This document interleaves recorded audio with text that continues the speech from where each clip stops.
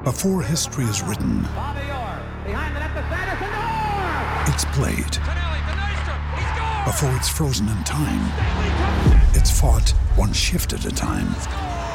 Before it's etched in silver, it's carved in ice. What happens next will last forever. The Stanley Cup Final on ABC and ESPN Plus begins Saturday. Another day is here, and you're ready for it. What to wear? Check. Breakfast, lunch, and dinner? Check. Planning for what's next and how to save for it? That's where Bank of America can help. For your financial to-dos, Bank of America has experts ready to help get you closer to your goals. Get started at one of our local financial centers or 24/7 in our mobile banking app.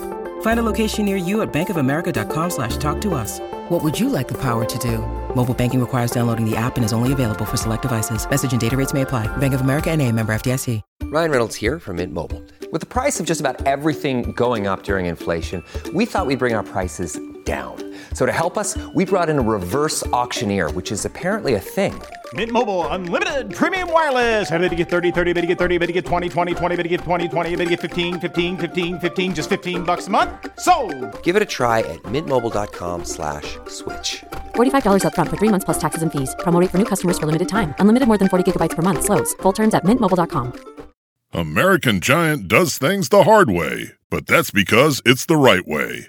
By choosing to manufacture all of its clothes in the United States, American Giant supports local communities and produces the highest quality goods on the market. 10 years ago, they went against the grain and imagined making a hoodie of unbelievable quality locally, one that would hold up for years and get better with each wear. They did just that, and now they have a full range of durable essentials for men and women, including tees, premium sweaters, cozy sweats, and so much more. The best part? Everything is American-made to the highest standards, supporting hardworking communities, living wages, and safe working conditions, so you can buy your values and fill your closet with long-lasting clothes you can feel great about. Wear your values in the new year, complete with durable essentials at American-Giant.com, and get 20% off with code NY23 at checkout. That's 20% off at American-Giant.com, code NY23.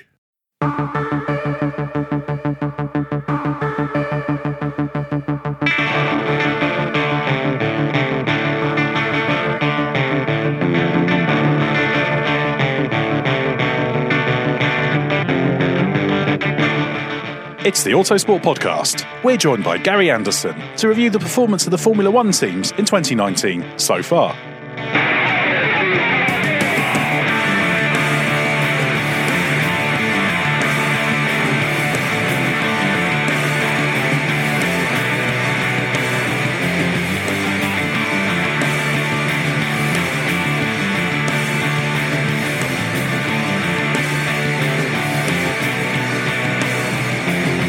Well, at the halfway point of the Formula One season, we've had 12 races, lots of developments on cars. We've seen lots of storylines evolve. We've seen Mercedes dominate and then Red Bull come back. We've seen Ferrari having a very disappointing year.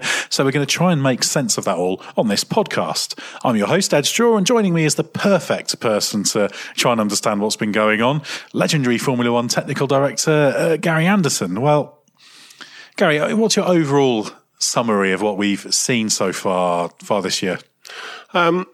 It's amazing because the last 4 races have been absolutely fantastic and no real difference, to be honest, other than the fact that Red Bull have joined the group at the top. Disappointed in Ferrari because we all thought at the beginning of the season they were really going to take the battle to Mercedes, if not actually be a step ahead of them. But that didn't happen. So I suppose the disappointment is Ferrari, and for me the sort of surprise is Honda and Red Bull, first year of the partnership really. Coming into the play pretty strongly. You know, whenever you look at Max Verstappen, 2 race wins, second, 3 fastest laps out of the last 4 races. So that's a pretty impressive last part of the season up to the summer break, and scored more points than anybody else. So championship's not over yet. I mean, it's going to be a tough one to do anything with. But as far as Max is concerned, he's got a bit of fire in his belly, and going to Spa with the support he's going to get there, that fire is going to burn brightly. Well, before we get into specifically looking at these teams, overall, there was a lot of expectation coming into the season about the rule tweaks, the wider front wing, the attempt to eliminate outwash and how much impact that would have on the racing. You were quite sceptical, I seem to remember, and you've pretty much been borne out. Although we should say some drivers have said in the first few races before they re-optimised, shall we say, there was a little bit of an improvement in that regard. But overall, it's lost in the noise, really, isn't it? Not much has really changed. Not much has changed, really. No, as I say, it's about optimisation. I mean, you've got each of these Formula One teams have got between 50 and 100 people. At least the big teams have got more than that, but 50 or 100 people working on their aerodynamic development. So whenever the FIA or the Formula One owners, Liberty Media, write a set of regulations that's supposed to fix something, they've got 1,000 people trying to attack it and get and redo it and rehash it, and that's really what's happened. If you look at the cars, although the outwash has probably been reduced by a percentage, what's happened now is just a little bit further back. The bars board packages just got so complicated now, and they're just making up for that front wing outwash, because that's really what you're talking about. You're trying to get that airflow that's going around the outside of the car to seal the underfloor. You're trying to make that all work harder and harder and harder, and the teams they're not stupid, and they're going to achieve it. So the regulations, writing the regulations to sort of make the cars work in traffic, I don't see a solution to that ever, to be honest. We go to IndyCars, which is a pretty simple one-make formula, and even then they still suffer. So that's easy to control. They've got a big front wing on them. They still lose front end. They go to Indianapolis. They've got a small front wing on them. They still lose front end. So it will continue. Maybe be a bit less here and there, but not overall. Short of running in a vacuum, of course, which will make generating the load somewhat difficult. Well, we should say, actually, the point you make about the thousands of engineers trying to get the best out of the regulations, that's one of the things they've done for 2021. F1 have got a little group who are trying to kind of break the 21 rules. So that's an interesting little aside. But even then, that's going to be a small number of people.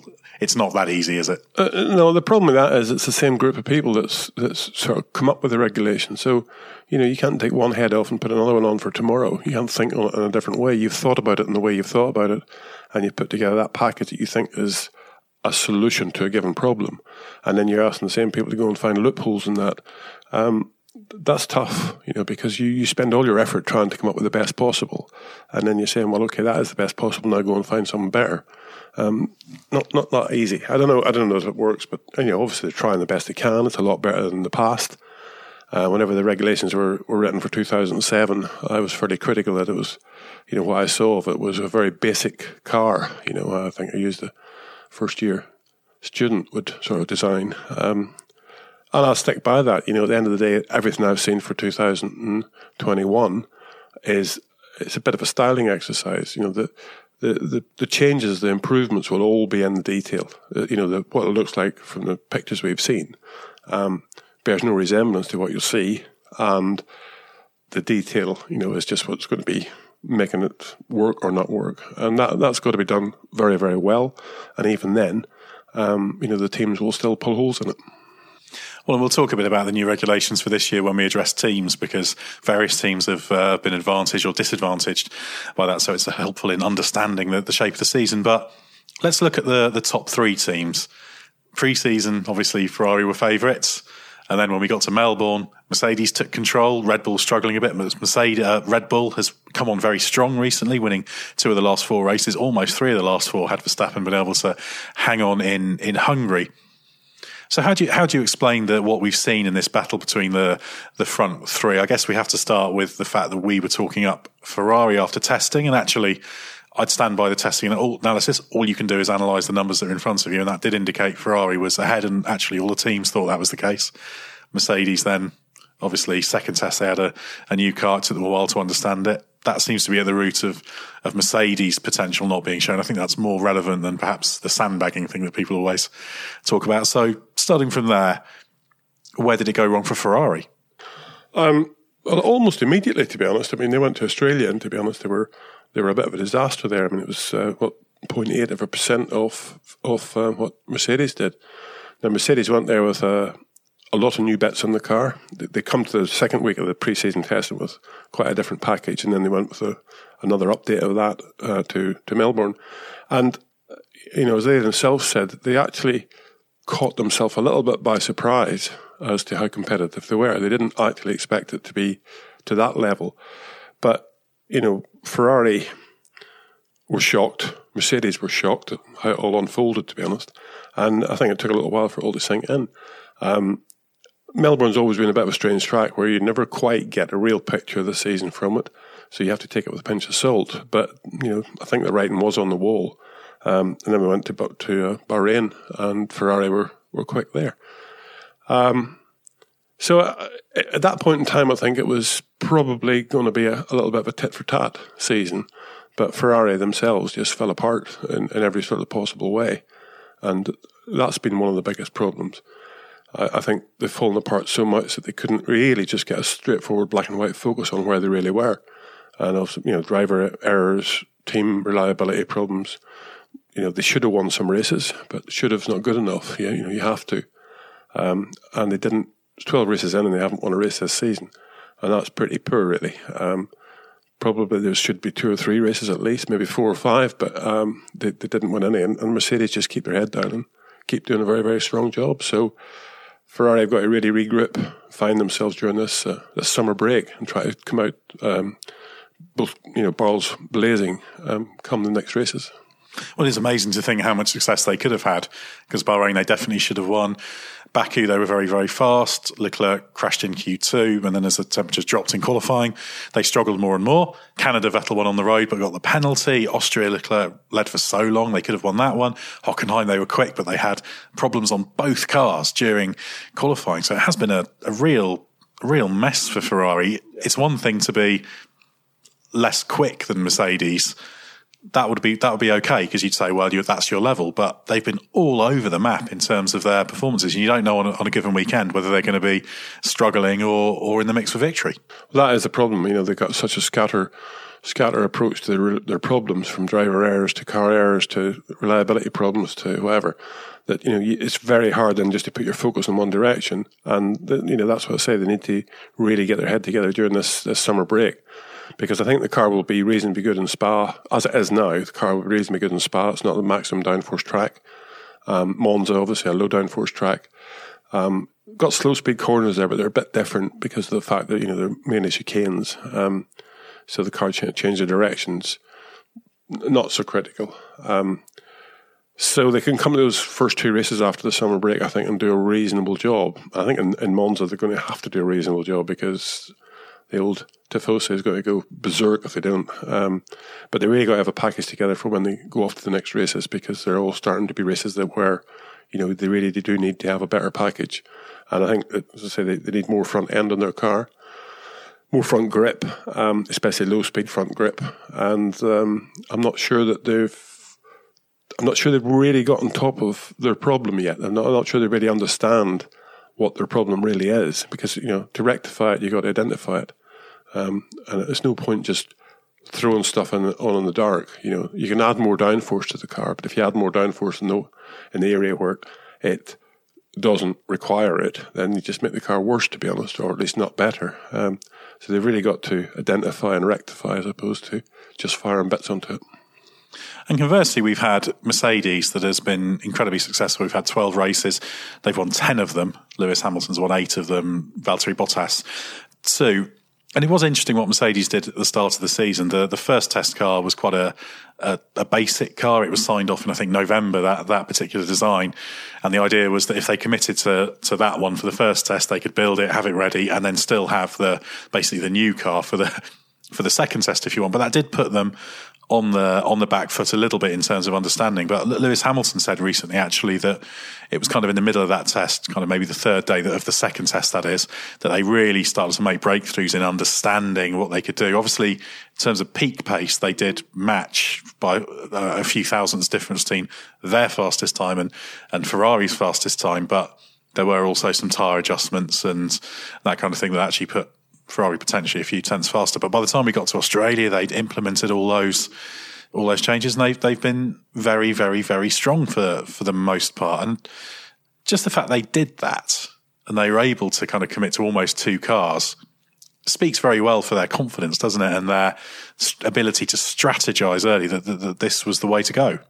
Yeah, it speaks well for their confidence. But I was surprised whenever their first car arrived in Spain for testing, and they had the front wing end plate as a what you call an inwash front wing end plate. In other words, the back corner of it curved inwards, as opposed to trying to curve it outwards. Now, the regulations have limited that this year, how much you can do it, but still there's some effect there.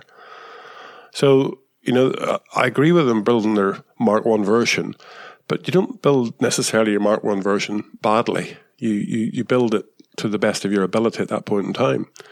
And obviously showed, I think, that they must have been researching front wing end plates that did that, or at least looking at front wing end plates that did that, for them to actually press the button and print it, make the molds, make the tooling, make the product, and put it on the car, which was a bit, for me, that was a bit confusing. But what it does give you the opportunity is, obviously, with a team like that, they can turn stuff around very, very quickly. It does give you an opportunity to have a look at everybody else and see where they are, as well as and get all your package of bits together. And I think they were quoted as saying, there was, I don't know, how many 150 new bits or something for Melbourne. No, it was basically, you would call it a B-spec car, wouldn't you? And obviously that was planned for a long time. It wasn't a reaction to the first test, but that was the... Yeah, it was planned for a long time, but obviously there's still, in the finer detail, there will still be reaction to what happened and what you've seen. But again, they've won 4 world championships before, I think it is, yeah. This is their 6th they're running for now, isn't it? They won 5, and this is their 6th. 2014, 15, 16. 14 to 18 they won, yeah. It's been a long time, hasn't it? Yeah, this is their 6th world championship that they're running for now in succession, with just that loophole of Rosberg winning one of the drivers' titles again, as opposed to Hamilton. But as far as constructors are concerned, this will be the 6th one, which is a mighty, mighty achievement. So I don't think you can doubt Mercedes' ability to understand and turn things round. They are, focused on racing. They're not, although they're a big company and they're backed by Mercedes, I think they have a good racing philosophy within themselves. And that's nice to see. So I don't think they're letting it down by not going racing on a Sunday afternoon. Whenever they don't do well, they're as disappointed as anybody. So they just need to keep on pushing. And, I don't see anything at the moment that's going to really disrupt them. I think Red Bull will have a few more good races and hopefully win a few more decent races in this last half. And Ferrari, be nice to see them winning a couple, just because they've tried so hard, but they've just every time they turn the corner, they just seem to have something else pop up that's betting them, and they need to be careful of that, because you can't win the championship by just not finishing races and not getting big points. Yeah, far too many problems there. And Mercedes is a high bar to challenge. Very high bar. We look at what went wrong at Hockenheim, for example, where Hamilton had his off, and then had the problematic pit stop with the front wing change. And then Bottas obviously crashed. And that was just a disastrous weekend for them. But that's basically one weekend. The only other weekend you can point to, of course, is Austria, where they were struggling in the high temperatures. That meant, in race conditions, for example, both drivers were having to lift and coast for, I think, 400 metres a lap, which is about just over 8% of the lap length. That was very interesting. I guess that tells us something about the cooling philosophy they've taken. I mean, you wouldn't necessarily call that a weakness. That was more a compromise they chose, wasn't it? Yeah, I mean, you do the cooling in your car. You've got heat rejection figures from the engine and all the bits and pieces that you want to cool. I was a bit surprised personally that they ran into problems with that, because you're working, your knowledge level comes from the year before and the year before and the year before and so on, and they've had continuity through that period. A, with the regulations, and B, with the fact that, they haven't had different engine manufacturers. They make their own engine. They understand it all. So to go into that level of a problem with cooling seems a little bit like they haven't really prepared themselves that well. But as you say, if they felt that they were going to be competitive enough with the car because of the downforce it would produce with the cooling level they had, and they could afford in the race to do this little bit of lift and coast, then fine. It still could be competitive, because obviously on a qualifying lap it doesn't matter. Cooling is a relative. You can just run it. It won't do any problem. It's in the race whenever it all builds up a bit more. So they went into that with the confidence that they would have a quick car, be in pole position, and be able to dictate the race from the front and do a little bit of lift and coasting if necessary. And as long as you break the DRS zone, get away from the guy behind you a second, then you're looking pretty good. And as you say, in Austria, that didn't quite happen. So they had to do a lot more lifting and coasting because the temperatures were a bit higher than they expected. But you would still think that the might of Mercedes would be a set of bits in the back of the truck, that you could just make sure you were able to cool the car that bit better. Yes, at a compromise of downforce. But at the end of the day, the race is only won at the checkered flag. And you got to get the checkered flag with a car that's reliable, and temperature can cause a lot of problems. And B, you never know what's going to happen to all the others. So you're better to race with a reliable package of your own. And if something happens to somebody else because of the heat problems, then you're there to pick up the big points.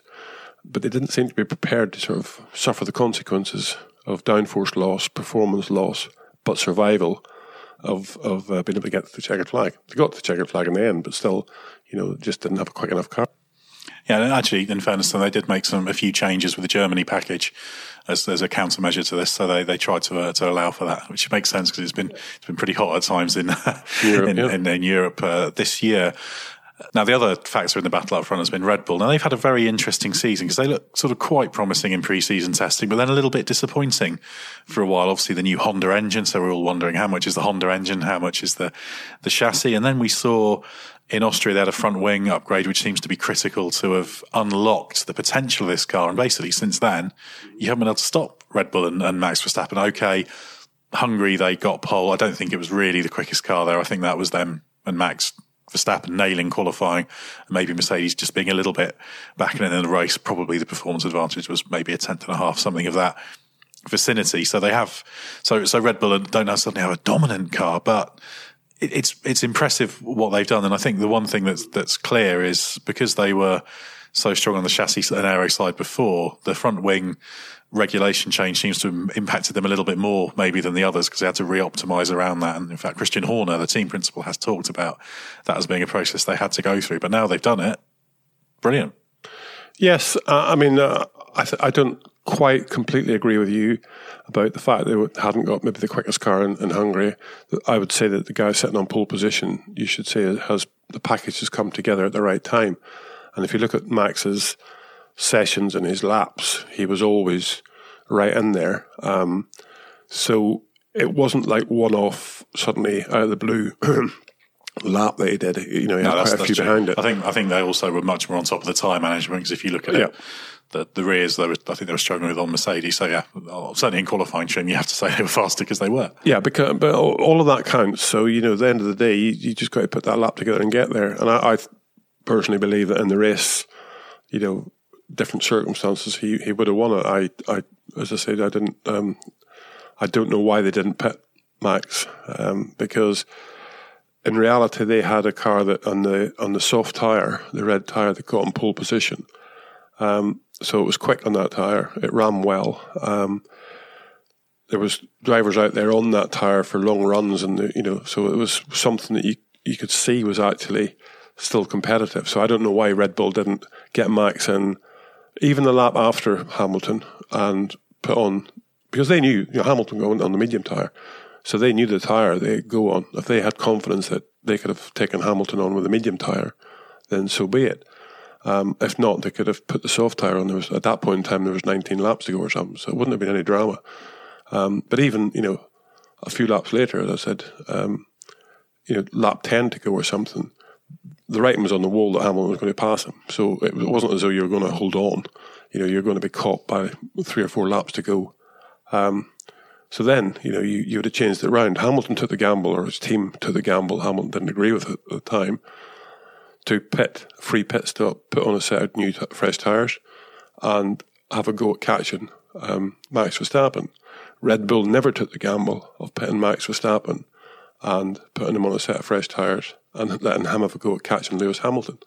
And as I say, they could have done it 10 laps to go. They'd probably end up about 10 seconds behind him, but with a faster tyre, 10 laps to go, Max Verstappen's spirits up on a car that you knew worked that tyre pretty well. I think there was a very good chance that at least if he hadn't passed him, he was still a finished second, but he would have been, right on his tail. And if you could push Lewis a little bit more, maybe the brakes would have started overheating, wearing again, and all that sort of stuff. But he didn't put him in that position. But I have to say, the developments they did for Austria seem to have brought out the best of the car. And it's just small detail, there's no magic bullet for these sort of things again. It's just how the airflow affects 3 or 4 other things down the car, and just that little bit more downforce and that little bit more consistent downforce just gives the driver a bit more confidence. And before you know it, the results are coming. And I'm looking forward to the second half of the season to see what they can do, because Honda have come on strong as well. And I wouldn't have said now there's you wouldn't look at Honda as being the 4th best power unit supplier. They're definitely in the mix there with Mercedes and Ferrari.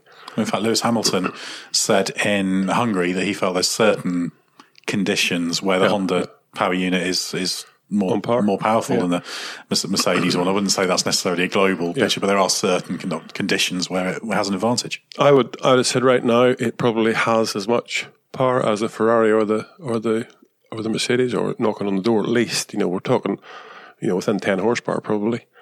The problem I'd say with them is they probably can't run it for as long, and that's just getting confidence. They haven't had to do it. These last 4 races have caught them all by surprise as much as anybody, I think. So just getting confidence to keep the knob turned that little bit tighter for longer will mean that they just have that extra power for that bit longer. I'm looking forward to Suzuka. There's always a special Japanese little unit coming up from up there somewhere. So it'll be quite interesting to see what they bring to that. Yeah, I'm sure they'll really go for that one. There will be some points in the back end of the season where they have to take some grid penalties, though I think they've sort of sorted those reliability problems now. So that's just a legacy of what we saw at the start of the year. But we should say, you were always quite confident in Honda, having worked with them in Formula One. But the fact that a few years ago, Honda were a bit of a laughing stock. We had all the Alonso GP2 engine. McLaren rather, committed to spending a large amount of money to get rid of Honda, should we say. Honda could have left Formula One, but they chose to go down the potential Red Bull route, went in with Toro Rosso, and then suddenly they've won 2 races, which seemed improbable not so long ago. So credit to them for having the ability to keep plugging away, learning from the mistakes, and there are undoubtedly mistakes made by Honda. Just as all of McLaren's woes couldn't be based on Honda, we can't now retrofit it and say all Honda's woes were based on McLaren. There were weaknesses there as well. Yeah, but what a great job they've done to emerge as a winning engine manufacturer. Yeah, no, they have. They're a winning engine manufacturer. Renault, since it's lost Red Bull, has lost its ability to win. The thing about it is that, it's about working with these people to do it. And I think the McLaren way was wrong. Now, if you take McLaren with a Honda, yes, I'm sure both sides had problems. But when McLaren got the Renault 2018, they weren't exactly the most competitive team in the pit lane. But they had an engine that was the same as somebody else's. So they had a yardstick to measure against. And, the change from McLaren last year to this year is night and day. And that's because of nothing else but the team. The team have made that swap. So if McLaren, some of their good races with a Honda had the car they have this year, things could have been completely different. But it isn't. Red Bull have got it. Toro Rosso have got it. They're doing a good job. It's not even just Max Verstappen winning races. There's 4 cars out there running now, and you're not expecting to see them, smoke coming out the back of them.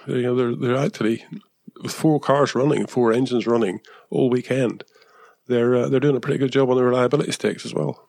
No, very, very much so. Well, you mentioned McLaren there, so let's look away from the front-running battle. I'm going to kind of pair McLaren, who are a very, very clear 4th in the Constructors' Championship. They've got a very big advantage, actually. They've got 82 points. Next in the championship is Toro Rosso with 43 points. But I want to look at McLaren along with a team who are 6th in the Constructors' Championship, which is Renault. Of course, we have engine parity between the two. That makes them an obvious comparison. But McLaren, this was the best they could possibly have done this year, given the problems they've had before. And what it says to me is they've absolutely learned from the mistakes of the past. There was an overconfidence and a certainty that Honda could be blamed for all their ills, and they had plenty of ills they needed to solve themselves, as we saw last year. But they're now, not only is it a razor-sharp race team that's more often than not winning the midfield battle, they've been pretty reliable. They've by and large, been able to improve the car as they've gone along. They've dialed out some of the handling limitations that they've had in it. Just everything there is going in the right direction, right down to the effectiveness of the new look driver partnership with Carlos Sainz and Lando Norris. So for me, McLaren is a very, very big tick. They've done better than I expected. And as I said, that's the best possible job they've done. No, it is the best possible job. I mean, if we go from last year to this year, they've improved by, I look at the lap time, 1.3%. You know, I think race points is obviously where the money gets paid. But at the end of the day, there's so much goes into scoring those points in a race. It's not necessarily just about the speed of the car. So for me, it's how the car can qualify. They improved by 1.3%. That's a massive. You know, that's on a 40. 1 minute 40 lap. That's 1.3 seconds faster. That's a very good length of lap to choose for easy mental arithmetic. Yeah, it is. It's always works out well. But it is a massive change, you know, and that's what they've done. They've made the car better by that much because they've got the same power unit in it. Yes, they've changed the drivers. They've got Sainz and Lando Norris in it. I have to say Lando's doing an exceptional job for a rookie coming into it. To be honest, you know, no criticism, much better than I expected them to do. And Carlos Sainz is doing a solid job with the experience that he's got, I think. But the team structure is just different. You know, they've got somebody in that knows racing, and their new team manager, whatever you like to call him, I'm not quite sure what the handle is. Andreas Seidel he's had so much success. Yeah, he's come from a good background, a good solid racing background. And he's seeing the team and manipulating the team to pick up the fact that, you know, you need to do these solid things to run a good race weekend. And they got James Key, who I rate James very highly. Former colleague, of course. Yeah, former colleague, but, you know, also just a young guy that's enthusiastic. Not young anymore. He was young when I worked with him. But, you know, a good solid guy who understands vehicle dynamics very well. He understands more about how to apply the downforce, the aero map, as it's all called, to the car to get the driver to understand that you know what you're driving. It's not just about finding these wind tunnel numbers, you know, peak downforce, and that the driver never can get there, or, you know, bites him whenever he does. James is very, very good at understanding the vehicle dynamics of the car and understanding that you can't just have these peaks and troughs and downforce. You have to just allow it to work and give the driver confidence, because the driver can find you more lap time than all these tricky little bits that go on the cars. If you can give him confidence to just arrive at the corner, turn the steering wheel, nail the throttle, you know, and he knows what the car is going to do, because all these guys are pretty good. And if he knows what the car is going to do, he can do it.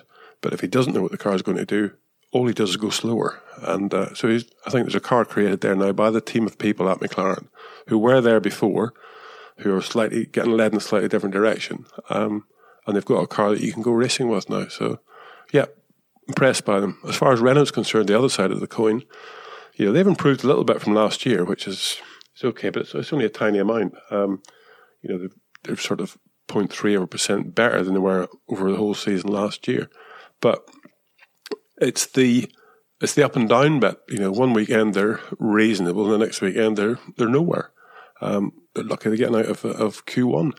So, you know, something's wrong there for sure. Something's not being led in the right direction. And McLaren must be, you know, they must be looking at McLaren very carefully, because, you know, the package running with the Renault engine, it's a bit like Renault. It's a bit like when Renault were running their own engine, you know, last year, and Red Bull were running the Renault engine. Red Bull were doing a better job. And this year it's McLaren are doing a better job with the same power unit in the car. So Renault need to look at themselves very, very closely and see what's going on, because I think it's starting to get a little bit of bad feeling within the team, I suppose. Knives are out, I think. Sharp knives as well. Expectations are sky high, as they always are in you know, as a manufacturer team, corporate entity, ultimately signs of checks. And if you just compare it to McLaren, who've had these loads of 6th place and 5th places, they've been 6th or 5th in each of the last 5 races. They're consistently at the front of the midfield. The Renault, as you say, has been quite quick. Hungary is a case in point. That car was eminently capable of being in Q3. Didn't have either in Q3 in the end. Ricciardo spent most of the race struggling through traffic. Hulkenberg spent the whole race in a safe engine mode that it wasn't meant to be in, that they couldn't get out of, so he was losing 0.3 a lap. But there's just these constant problems that have held them back, and going wrong way with setup, and it wasn't that the car's fundamentally slow, it's that they struggle to get the best out of it consistently. They're actually a bit of a mirror image of McLaren in some ways, aren't they, where you say, well, actually they're not always getting the best out of it. They seem not to be putting things on that are delivering the improvement they expected. The French Grand Prix package, much vaunted, that Cyril Abiteboul, the team principal, talked up massively, hasn't worked as hoped. And all the extra attention with Daniel Ricciardo there as well, who's gone in as this sort of star driver, and it's just almost showing up the weaknesses. I don't want to be too hard on them because it's very, very difficult, but it's legitimate that questions are starting to be asked there, given the investment, and they have had time to be. They should be fourth best this season, fairly comfortably. Yeah, I mean, you said the right thing there. It is very hard. It's tough. The grid, although it looks big, they're very close together, to be honest. Whenever we look at these percentages, if you took something from the 90s or the 80s, the percentages are huge. But it's relative. This is what you're racing in right now. From my point of view, Renault, they got Ricciardo into the team, probably at a fairly huge cost, which is good. He's in a works team now as such. But that works team needs to sort of regroup itself and find out what it wants to be. I don't think it knows what it wants to be just yet. I know, as you say, the promises, during the winter, it was the best winter Renault ever had, I think was one of the comments I read, as far as development was concerned. That's pretty impressive. And again, the car, the biggest update they've ever done, shows fantastic results going to the French Grand Prix. And, all that sort of has disappeared into being invisible, to be honest. As I say, they've improved a fraction from last year, but they're sitting still, basically. And you need to make sure that at the end of the day you recognise why. Again, it's the same old thing. If you identify it, you can rectify it. But I don't think they've identified it because it goes from weekend to weekend. Why did Hülkenberg end up running in a safe mode on the power unit? What's that all about? Was it because he had to, or was it because it happened by accident? Or where is these sort of things at? And as you say, Ricciardo running around in Hungary. We know his talent around Hungary is pretty high. Yeah, he won there in 2014, of course. Yeah, but just nothing. Well, it was interesting actually, because to use Hungary as a case study, the reason he was down, he qualified 18th and he started last. They changed some engine components. They may as well when they were that far down, because they had to make some changes later in the season anyway. But basically, in that crowded last sector, I know the big traffic jams at the end of preparation laps and qualifying is one of your least favourite things. But he was behind Grosjean and Perez, and he decided to try and go around. He went past Grosjean, and he tried to go around Perez in the last corner. And he said that had they need to do a bit better. Had he had more information, he might not have made that decision. Now, the decision he made was actually unnecessary. He didn't need to do that, although he's trying to preserve tyre temperature. But obviously, just on a race team level, he didn't feel he was being given the necessary information to make that decision correctly. So he made perhaps a decision that wasn't right because he didn't have the full picture, and it could have been avoided 30 seconds ago if they'd foreseen it. So just all these things on top of each other, unreliability, little glitches here and there, so many things that are just holding it back. Yeah, I mean, all those glitches, you've got to eliminate them, because at the end of the day, they've got so much technology, these guys now, and it's endless technology.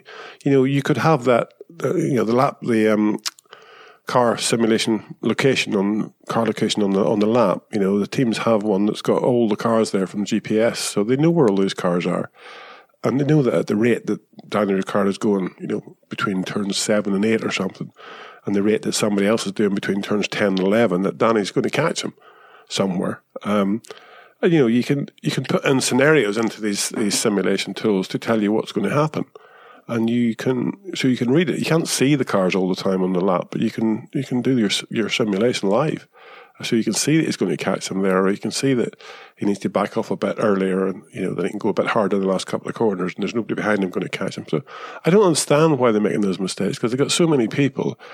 And good people as well. There are good people there. But you can dedicate a person to just his job during qualifying is to sit there. During any point in time, is just to sit there, and you look at that. You look at your little dots going around the lap, and you can see where your cars are relative to all the other cars. And you can also put in artificial stuff, like saying, okay, Danny, slow down a little bit. Where are you going to be? So there's so much you can do and give the driver the information. And there'll be the race room at Enstone that'll be operating. We'll see all of this as well. So again, just it's just something not connected, something not joined up.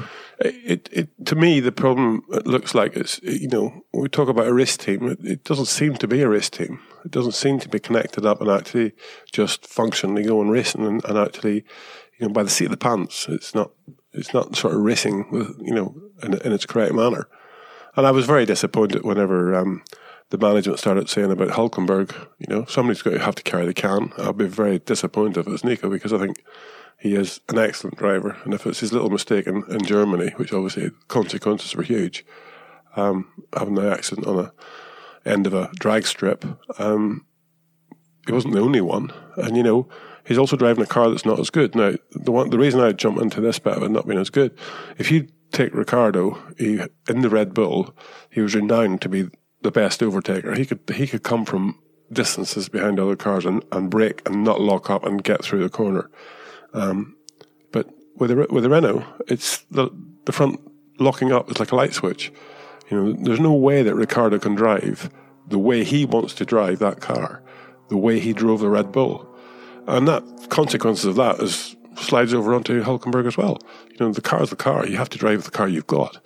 But it's not doing the stuff that Danny Ricciardo is very good at doing. And that means that Nico Hulkenberg also can't do the stuff that he might want to do with the car. But you get into this sort of tranche where you get there and you've got what you got and you sort of have to get on with it just.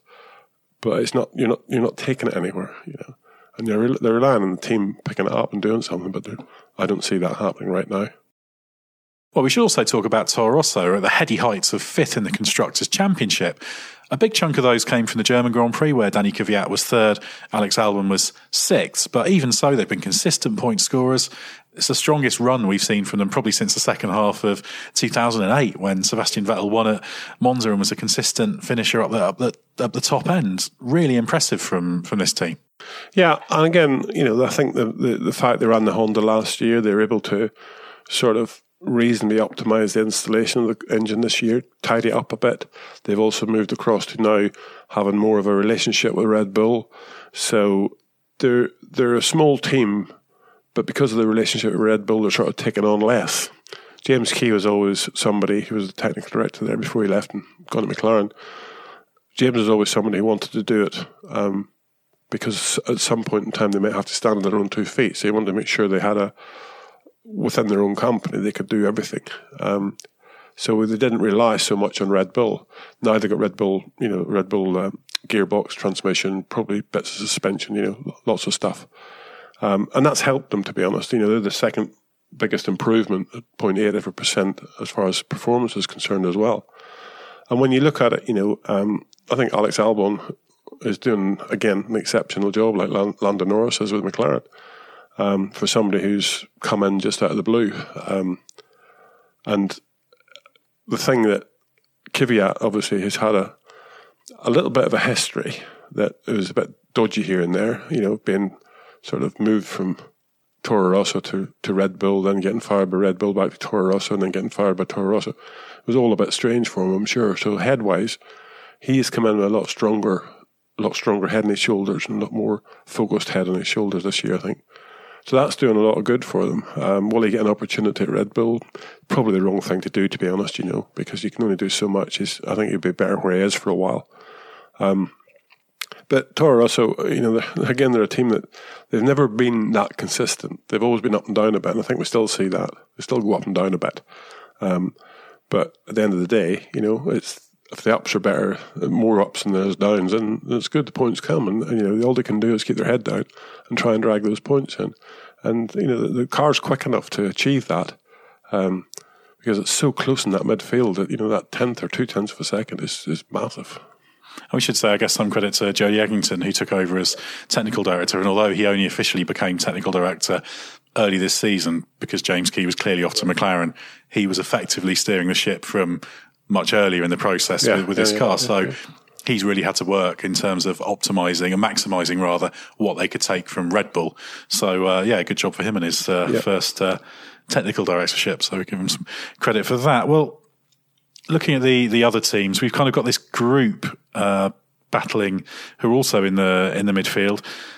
7th place Alfa Romeo, 8th place Racing Point, and 9th place Haas. Now maybe we should just put Haas to one side and speak to them in a minute because they're a whole weird thing. But Alfa Romeo, very consistent. Certainly Kimi Raikkonen, who's almost always in the points, and very unobtrusively, I like to say he Raikkonen's his way to good results, which isn't a criticism. That's exactly what this team needs. And then Racing Point, who have struggled, but there have been some signs of progress. So what do you make of Alfa? I think with Kimi's level of experience in the car, I think it's good to see it happening because it will give them motivation to drive on. I mean, they could have had somebody else in there and ended up not really having the professionalism to actually sort of rely on the driver. You know, at the minute they know Kimi he likes driving racing cars quick, so you know when he gets in the car, he will drive it as quick as he can. And that's the car. That's what you've got. And you can see, actually, from watching Trackside, which I do every weekend, it's a car that's working for him. He can get the car into the corner the way he likes. So he always looks... he's a driver who you can very easily see with the naked eye when he's struggling. Because when things are right, he drives beautifully. Yeah, no, it's true. And as I say, the team can have confidence in him that he will be driving the car that he's got at the best of his ability and as fast as that car will go. So it's only about focusing then and trying to make the car go better. And he will be good at trying to achieve that as well. So they got themselves a good scenario there. They got the Alfa Romeo handle, which will bring them some sponsorship from people who want to be associated with Alfa and from Alfa. But they definitely can move forward with it, I believe. It's just one of these sort of things where the competition just is tough in that midfield, especially now McLaren seem to have made that lurch to the top. That's now there's the top three, but then there's the next one, which is McLaren, and then there's the rest. So Alfa can pretty soon, I think, look at being in the vicinity of next best as far as performance is concerned. But to get big points, they need to have two drivers scoring points, and they haven't really got that yet. So you'll probably see a change for next year that will allow them to have drivers in there to try and drag in that extra point again.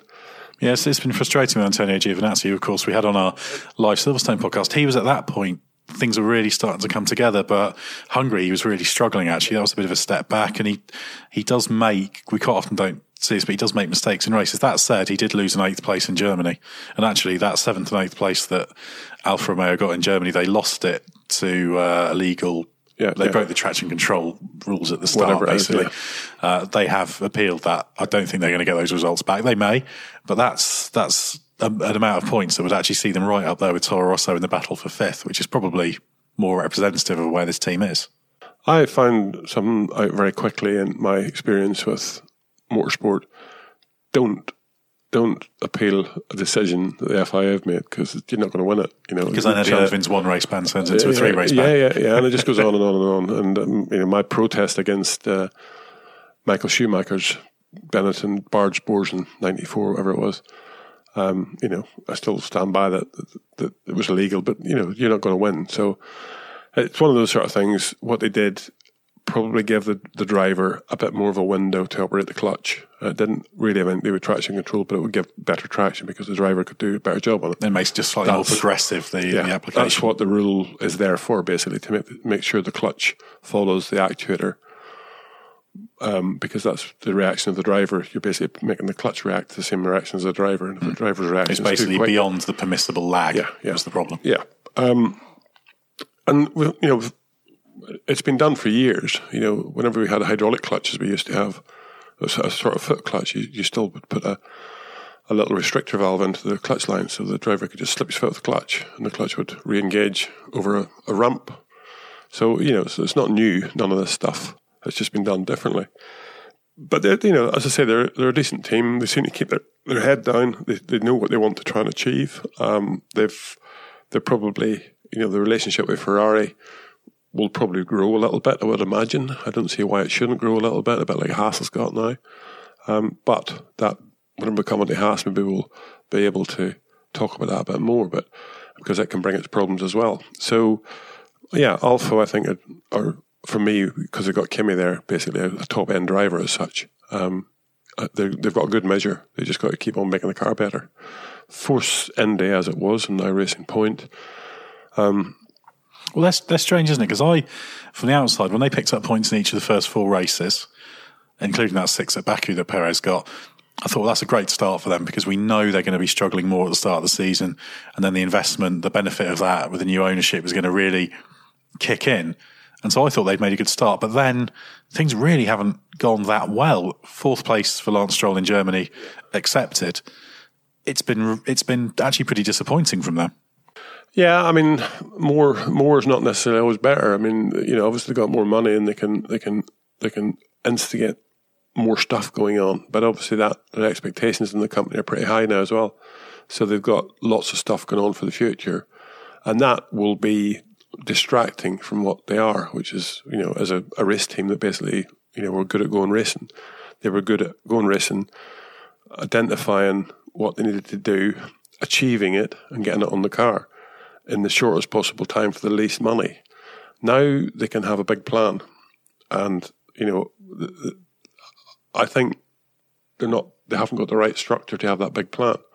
It just needs to be altered a little bit somewhere along the line. Maybe it's because the expectations are driving it into that big plan now. It's a more solid business.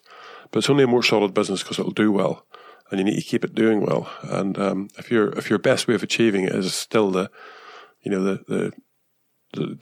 quick reaction time, because you haven't got the big plan money to carry out this stuff, then that's what you've got to still keep doing, building a new factory and all that stuff. It isn't going to make the racing car quicker. You can still build a very good racing car in a small factory. You just need the facilities, and you've had the facilities. They've built racing cars. All the stuff, you have to make all the stuff. Having twice the size of a factory, it's not going to make the racing car any quicker. It's the people and the group and the research tools you have and all the stuff. So they need to be careful they don't get their eye off the ball thinking, let's be big and let's, take on these big boys. Because, McLaren are big. As a company, you look at them, they're a fantastic facility. But still, they were able to screw up and now they're able to do it well in the same facility. So you don't need to just change all that stuff just to try to be a better race team. I think they're missing something right now. And the result in Germany, for Lance was really good. I was hoping he'd get on the podium, but it didn't happen. But, he still held it together. And I criticise Lance Stroll now and again. I think if you can give him the car that he wants, it probably will be okay. I just don't, he's just qualifying just seems to lack that bit of speed's missing. Now, if that's missing out of the car, and sometimes for a young driver, it's too tempting to overdrive the car. Sergio's been around for a while, so he knows what he can do and he knows what the car should do. So he can probably stay within the car as such, whereas Lance doesn't quite know that yet. He hasn't got the confidence to recognise that if I stay within the car's capabilities, I like to do a better lap time than if I try and drive the wheels off it and, everything just goes wrong then. So, a little bit of youth and enthusiasm that's been put in the wrong direction. Well, let's talk about Haas now, which is probably the team that's had the most bizarre season. They're 9th in the championship, just 26 points. All started quite nicely with 6 in Australia, and Roman Grosjean would have been up there as well. Now, we've seen all sorts of things going on with this team, the rich energy thing. We've seen the drivers having too many collisions, but the real concern is the problem they've had with the development. Obviously, they had a big package in Spain. Subsequently, they upgraded again in Germany. But from Silverstone, Hockenheim and Hungary, Roman Grosjean has gone back to the Australian Grand Prix spec, the start of the season spec car, and at times dragged some very good performances out of it, even though he says it has got less downforce, while Magnussen has continued in the new one. Now, there is clearly a problem there, and the fact that Grosjean is able to perform well at times, whereas Magnussen, the pace is kind of all over the map. I don't think it's all driver dependent, so they've got a serious problem there. They better hope they've understood going into the break.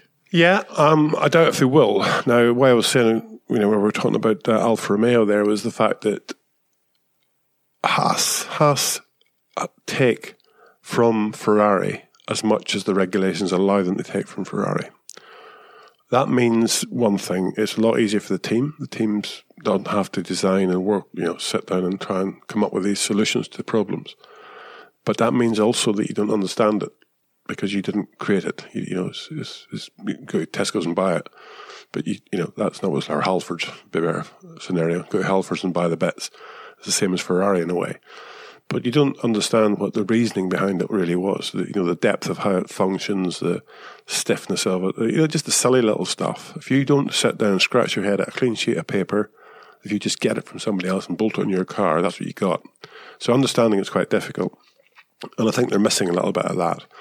Then on top of that, they've got a package, as you say, they've developed from the sort of start of the season car. And if you create more downforce in the car, it has to come from somewhere. So you're creating surfaces that are now working harder. Where those surfaces are, it could be anywhere. But you're making them work harder to give you more downforce. That's all it's about. If you change the diffuser profile, or you change the barge boards, or you change the vanes in front of the rear tyres that's on the floor there, all that stuff, and it gives you a positive result to give you more downforce. Somewhere on that underfloor, let's say, you're making it work harder. And when you make it work harder, it can be more critical to temperature.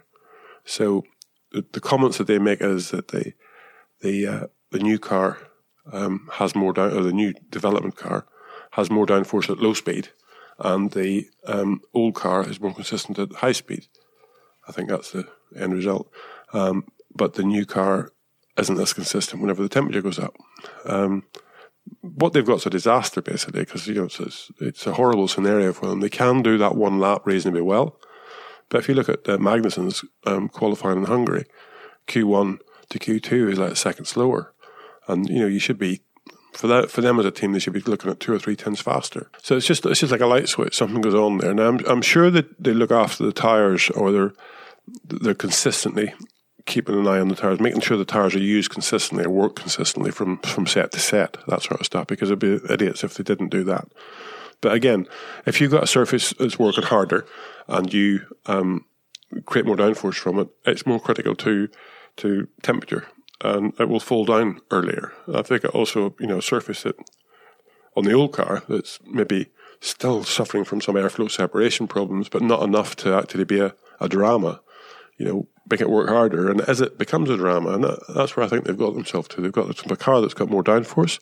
They've got themselves a package that just is a bit more critical to temperature, be it track or ambient, and they pay the price for it. And then that reflects back into the tyres, because once you lose the balance of the car, the grip of the car, then the car starts sliding around, the tyres start overheating, and starts a spiral to nowhere. But they again need to go back, and I don't think anybody's done anything wrong. It's just the fact that you got limited wind tunnel research time, and you have to cut some corners. And I think they've maybe cut the wrong corners.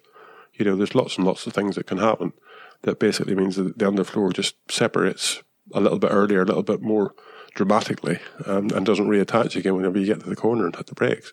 They just need to sort of dig pretty deep. But the problem with them is it's just not consistent. Sometimes it's there, sometimes it's not. The one positive for them is it's getting worse more often, it's getting better more often, if you know what I mean. So they do have to fix it and get on with it. Well, last, I was going to say, and not least, but in terms of performance, they are least, is Williams. Just 1 point for Williams. Robert Kubica for 10th in Germany, which was only after the 2 Alphas had been given a 30-second penalty. That's still being appealed, so it's possible they could lose the point. But as was well documented, they were late with the cars. They had production problems. They struggled badly. In Hungary, we did start to see some signs of promise. George Russell was very, very close to making it into Q2 on merit. And that was, they, relative to the midfield, that was a very strong performance, although actually they're closest to the front running pace for Silverstone, if memory serves. What we can say is disastrous start for Williams, but there are signs of progress, so they're getting somewhere with it. Yeah, I think they are. I think we've got to give them another couple of races before we see the benefit of it. I think George Russell, from my point of view, is an excellent driver. He's had a really good season, really impressive. Really good, and the maturity that will bring to him, and the knowledge, the depth of understanding of development, direction, or lack of, or whatever you like to call it, is much, much better. There's lots and lots of people that can sit in a good car and drive it quickly, but whenever you sit in a bad car and you have to just take all that in suddenly, poof, your world's gone wrong completely, and keep your head and just get on with it. And he'll be learning all that this year. Now, hopefully it won't destroy his career. Hopefully it will make his career in the longer term. And I think a lot of people can see that he's doing a very strong job. But what we need to sort of try and work out is why they had the problem to begin with. You know, obviously Paddy Lowe was their technical director, or whatever you like to call him, and he's not there anymore. And obviously he carried the can for it. And you know, I've been there. I've had the chop for the same reasons. But it's usually, you know, there's something else that's happened on the way there that's led them astray with it. You know, I think we said at the beginning of the year, at pre-season testing, it's got all the bits on it, but I'm not sure whether it all works or not. And obviously then there was a few illegal parts on the car they found and had to change a few bits and pieces. On their award-winning suspension. Yeah, it just ends up being something that basically you would... It set them into a lot of confusion. So I think you can wipe off, you know, half a dozen races this year, you know, 3 months of this year as a sort of shock to where they were really, and trying to regroup without knowing what you had to regroup. And obviously with Paddy going, and that was just a big change. Patrick back now, I think maybe just gives him a little bit of stability. I don't think Patrick's up to that much up to speed with the racing cars as they are right now. He's up to speed with engineering, very, very solid in that front. So I think he can be realistic about it all and keep their feet in the ground a little bit and make them realise that you're not going to get it by panicking. You know, head down, backside up in the air, spinning is not the way to go. You just need to sort of logically go through it all and try and find out the reasons why you're not there. Because they obviously come into the season thinking, A, that the car was better than last year's car because they got numbers from last year's car, they got numbers from this year's car. Why wouldn't they, think it was better? Well, it's interesting. They seem to almost go too far down the road. Obviously, what you talk about being consistent downforce, etc. Obviously, if you take that to an absurd extreme, you can take the eye completely off the ball of peak downforce, and that seems to be one of the problems. And I think start of the season overweight, just lots and lots and lots of problems. And they still actually have had, as recently as Hockenheim, problems with new parts going on and just shaking themselves to pieces, if you like, and falling off. So there's little signs still of those weaknesses in that team. Yeah, I mean, it's all that stuff you need to fix and you identify and as I keep saying, identify and rectify. If you can fix all that sort of stuff, because you can't have bits falling off. Now, you take an aerodynamic component in the wind tunnel, you'll specify something, a turning vane in the barge board too. You'll sit there and it will not move. You haven't got this engine creating a harmonic through the chassis, vibrations. You haven't got it going over bumps, curbs, jumping up and down. You haven't got these bits moving. So, and you'll play with that little turning vane, for example. Let's say you'll move it, 1 or 2 degrees one way and 1 or 2 degrees the other way, and you say, "Oh, that's the best there. That's good. Let's have it there." And then you go out in the track, and A, as you say, they fall off, or B, they're rattling around like you can't believe. Is that doing the job it should do? I don't think so. The thing is that the first thing you need to have is that all the bits are where you think they are, because half the problems in some of these cars come from the fact the bits aren't where they think they are. You look at those T-wings, for example. Lots of times bouncing up and down, front wings bouncing up and down. That is not simulated in the wind tunnel, not at all. And some cars, you put up with it because it's happening and the car's still okay. On some cars it's doing it and the car's not okay, So where do you draw the line and say it's the bits moving that's causing me grief, or it's the bits that are not moving and they're too heavy now that's causing me lap time?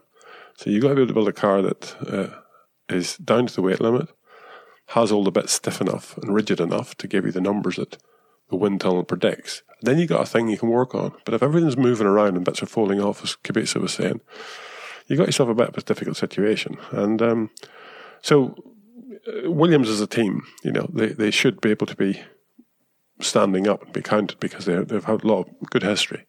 And at the minute, I think they're doing the right thing. This year's a disaster for them, and all they can do is learn and try and understand and make sure that they start next year, with a step forward. But at the minute, their average is 4.3% off the front row, and they're 2% off the next team ahead of them. That's a big improvement. To find 2 seconds just to get to be 9th instead of 10th is a huge task. That's on your convenient 1 minute 40-second lap. On my 1 minute 40-second lap. Yeah, well, there's lots of them, isn't there? They're all around the place. We'll be seeing them at Spa, probably close enough to sort of understand. That's true, yeah. But they need to, the question, one of the questions that needs to be asked is, at the British Grand Prix at Silverstone, which is a track that's, it's pretty demanding in every sort of degree, fast corners, slow corners, change of direction, slaloms, the whole bit. And they got their average this season so far is 4.3%, and yet they're only 3.1% off there. And that's exaggerated because this is all taken from the fastest time that the car does on the weekend. Now you'll see that the quick guys, in the first session, the quick guys don't have to wring the car's neck, so they move forward further as the track gets better, and the fact they wring the car's neck. So that number would be smaller if you really did a lot of detailed analysis of it, but you'd be inventing numbers of track improvement and all that stuff. So, but 3.1% around Silverstone, that's acceptable. That's not stupid. And why was it? Why was it there at Silverstone? So that's the things they got to look at and see what they had at Silverstone that meant the car was in a better position. But all they can do is say this season's a write-off. And to be honest, I was really a big fan of Robert Kubica to come back, and I'm really pleased he did come back. But he's probably not doing them that much good now, to be honest. I think George Russell's doing them a lot of good, but I don't think Robert's doing them that much good. As far as the fact that he is, what you like to call him, his arm. He is a bit of a passenger in some of the corners. As he calls it, his limitation. It's it's not a limitation. All things considering, very good. What he's doing is, I think it's sensational. He's able to come in and do a solid job, score a point, really impressive. But I don't think he's taking a team forward the same as George Russell is for the future. But that's all in my opinion, Williams can do is bite the bullet for this season. Make sure you get as big a learning curve as possible into it.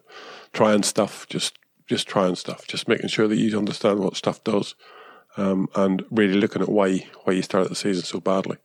Because as again said at the beginning of the season, you get all the bets on the car, but are they in the right place? And as I say, that's why I went into that thing about things flexing and stuff. You just can't live with all that stuff. You have to make sure you know what you've got. So time will tell if they keep on this little improvement that they've got. It would be interesting to see. I mean, it's just one of those sort of things where Racing Point were 3.4%. I know there was reasons for it. I know it was, because of the Perez not getting his lap at the end of qualifying and all that stuff. But they're there. And Toro Rosso were 2.8% off the pace, and Renault were 2.6% off the pace at Hungary. And Williams only 3.2. So suddenly you're talking single numbers to actually find that step, that given race. So let's see what happens at Spa and Spa and Silverstone. They're not the same by any means, but they're the same direction. So it'd be interesting to see how they go at Spa. Yeah, long, hard season for Williams, certainly. Well, thanks very much for your in-depth analysis of all 10 teams, Gary. And of course, if you've enjoyed listening to Gary, every few weeks on autosport.com, we have Ask Gary, where if you email a question into askgary@autosport.com, or we always put requests out on Instagram and Twitter and social media platforms for questions. So if you have a question for Gary, he will attempt to answer it. So email askgary@autosport.com for that. So do check out autosport.com for the latest from the world of Formula One and the rest of motorsport, on our Plus subscriber area for in-depth features by star writers, including, of course, Gary Anderson. Check out sister titles motorsport.com, F1 Racing Magazine out monthly, and Motorsport News out every Wednesday. And if you like the podcast, do subscribe. Obviously, it's free. We're out every Monday and Thursday. Like us on the Spreaker website, or give us a review if you feel so minded. Thanks for joining us. We'll be back soon with another Autosport podcast.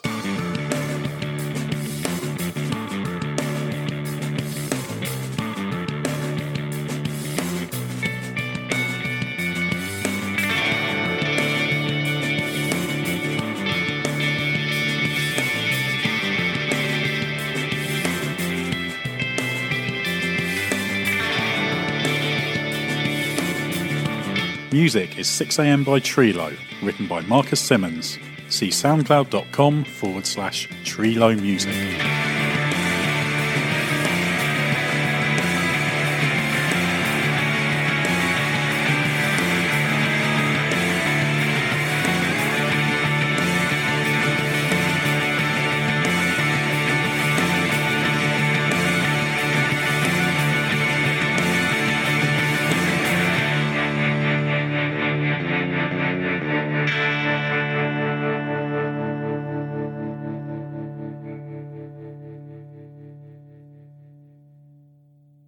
Mary redeemed a $50,000 cash prize playing Chumba Casino this year. I was only playing for fun, so winning this was a dream come true. Chumba Casino is America's #1 social casino experience. It's serious fun. With over 80 casino-style games to choose from, you too could win life-changing amounts of cash. Be like Mary. Log on to ChumbaCasino.com and give them a whirl. That's ChumbaCasino.com. No purchase necessary. Void where prohibited by law. 18 plus. Terms and conditions apply. See website for details. The voice in the preceding commercial was not the actual voice of a winner. Sports Social Podcast Network. Judy was boring. Hello. Then Judy discovered ChumbaCasino.com. It's my little escape. Now Judy's the life of the party. Oh, baby, mama's bringing home the bacon. Whoa, take it easy, Judy. The Chumba life is for everybody. So go to ChumbaCasino.com and play over 100 casino-style games. Join today and play for free for your chance to redeem some serious prizes. ChumbaCasino.com. No purchase necessary. Void where prohibited by law. 18 plus terms and conditions apply. See website for details.